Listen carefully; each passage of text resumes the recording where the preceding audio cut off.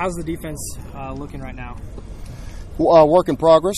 Work in progress. I think there's some good things and a lot of things to correct, but just trying to get to where we could use our personnel the right way and obviously come up with stops and come up with takeaways.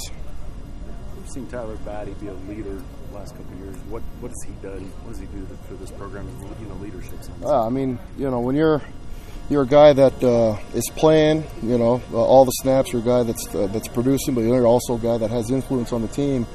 It's important that he used that in the right way, and he has for the most part.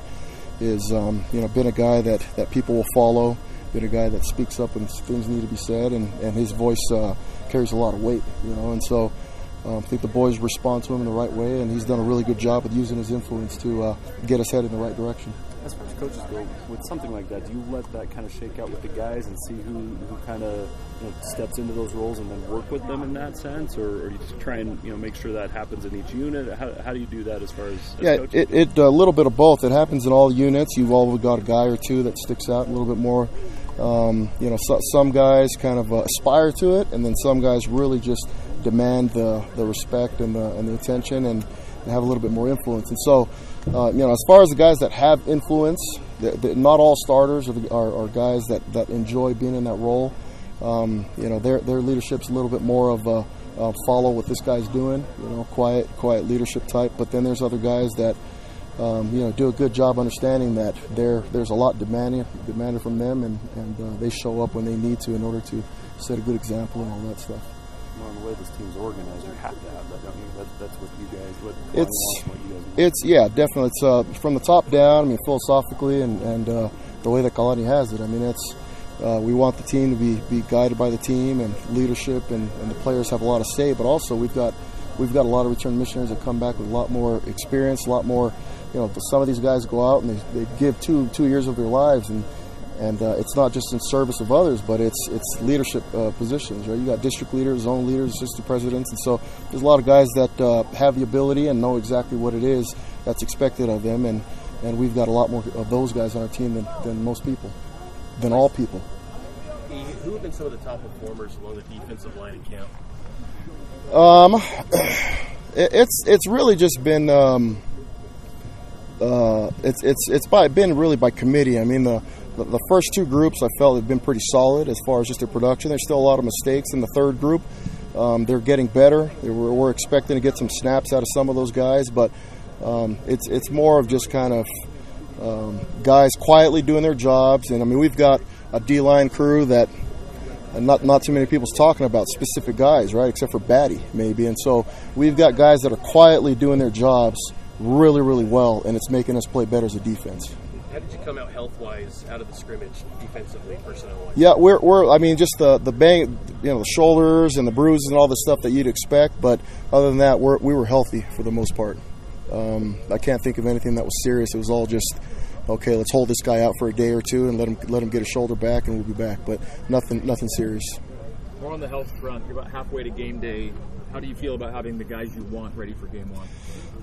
Feel really good, actually. And now it's just this refining, retuning, just making sure the packages are in the right place. But the guys that we got back that were not healthy are playing at a high level right now. And so when that first team defense is on the field, and I feel like it's a really, really good defense. And so keeping those guys healthy and keeping them moving, I think is what we're trying to do here, and just make sure that we're getting all the practice that we need to get better, and but keeping everybody healthy. Right now, I mean, myself as a coach, all the other coaches, we're going to look really good if this group gets to the first game. If we start to lose guys, we're going to look like bad coaches. We're kind of at that point right now.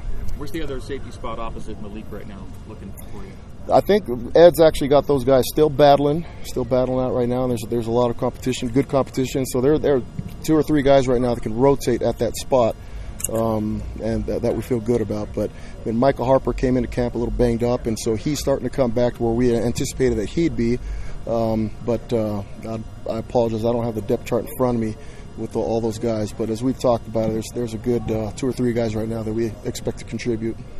The health valuable is it having a healthy Lorenzo Salatea back along the defensive line? It's been real good. I mean, his experience, his leadership, but also he came back bigger, and so we always kind of kept him, in the 285 range, just because we played him at D end and at D tackle, and now we've got him over 300 pounds, and he's playing really well at D tackle. So. He's a great personality to have in the room. I mean, he's a great leader. He's a guy that has a lot of influence. He's a guy that speaks up, but also just knows the defense in and out, and can teach it to all the younger guys, and does a really good job. So it's been huge to get Zoe back.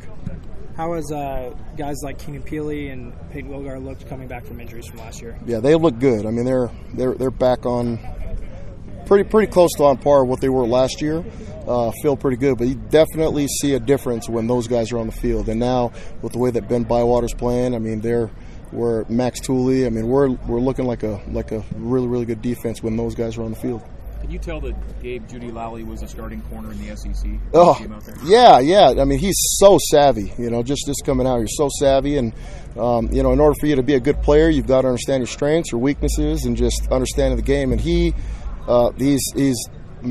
really good with all of those. He understands where his deficiencies are, if he has any, and plays to them. And so you'll see where, just the way that he plays. He understands the game. He knows what all the coverages that we've got. I mean, it was easy for him to get, and it was easy for him to refine all the things that we wanted to change, right? Like you cover 3 in one program versus cover 3 in another, depending on how you're teaching it, is a little bit different.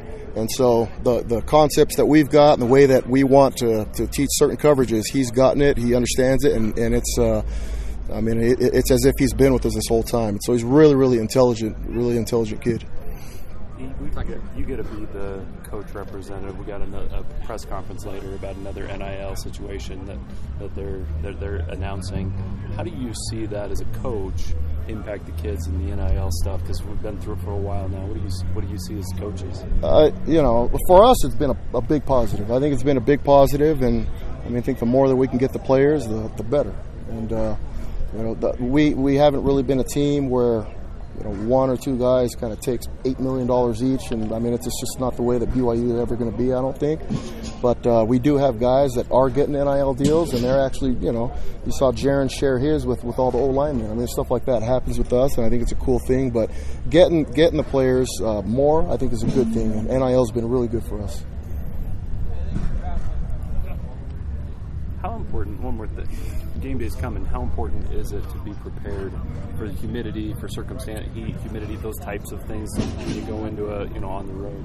Yeah, it's hard to replicate any of that stuff. We've got to stay hydrated. We've got to, we do our best with whatever ideas we've got to make sure that we're getting the humidity and the heat and all that stuff. But really, it's just about staying hydrated and making sure that we're rotating so guys aren't cramping in the game. But it's hard to replicate that. It's going to be the hottest part of the day in September. It's going to be really hot, so we'll be ready for it. Last couple questions. How many defensive linemen do you feel comfortable right now that can play in a game of We have 18 guys in camp, and feel pretty good with 14 of them right now to play in games and actually give us something. We're probably only going to travel 10 or 11, and so we're at the point right now where we've got to start looking at who's actually going to get into the game and contribute and play, and then the other guys just have to stay ready because, like we saw last year, injuries happen, and you've got to stay deep and ready for when your number's called.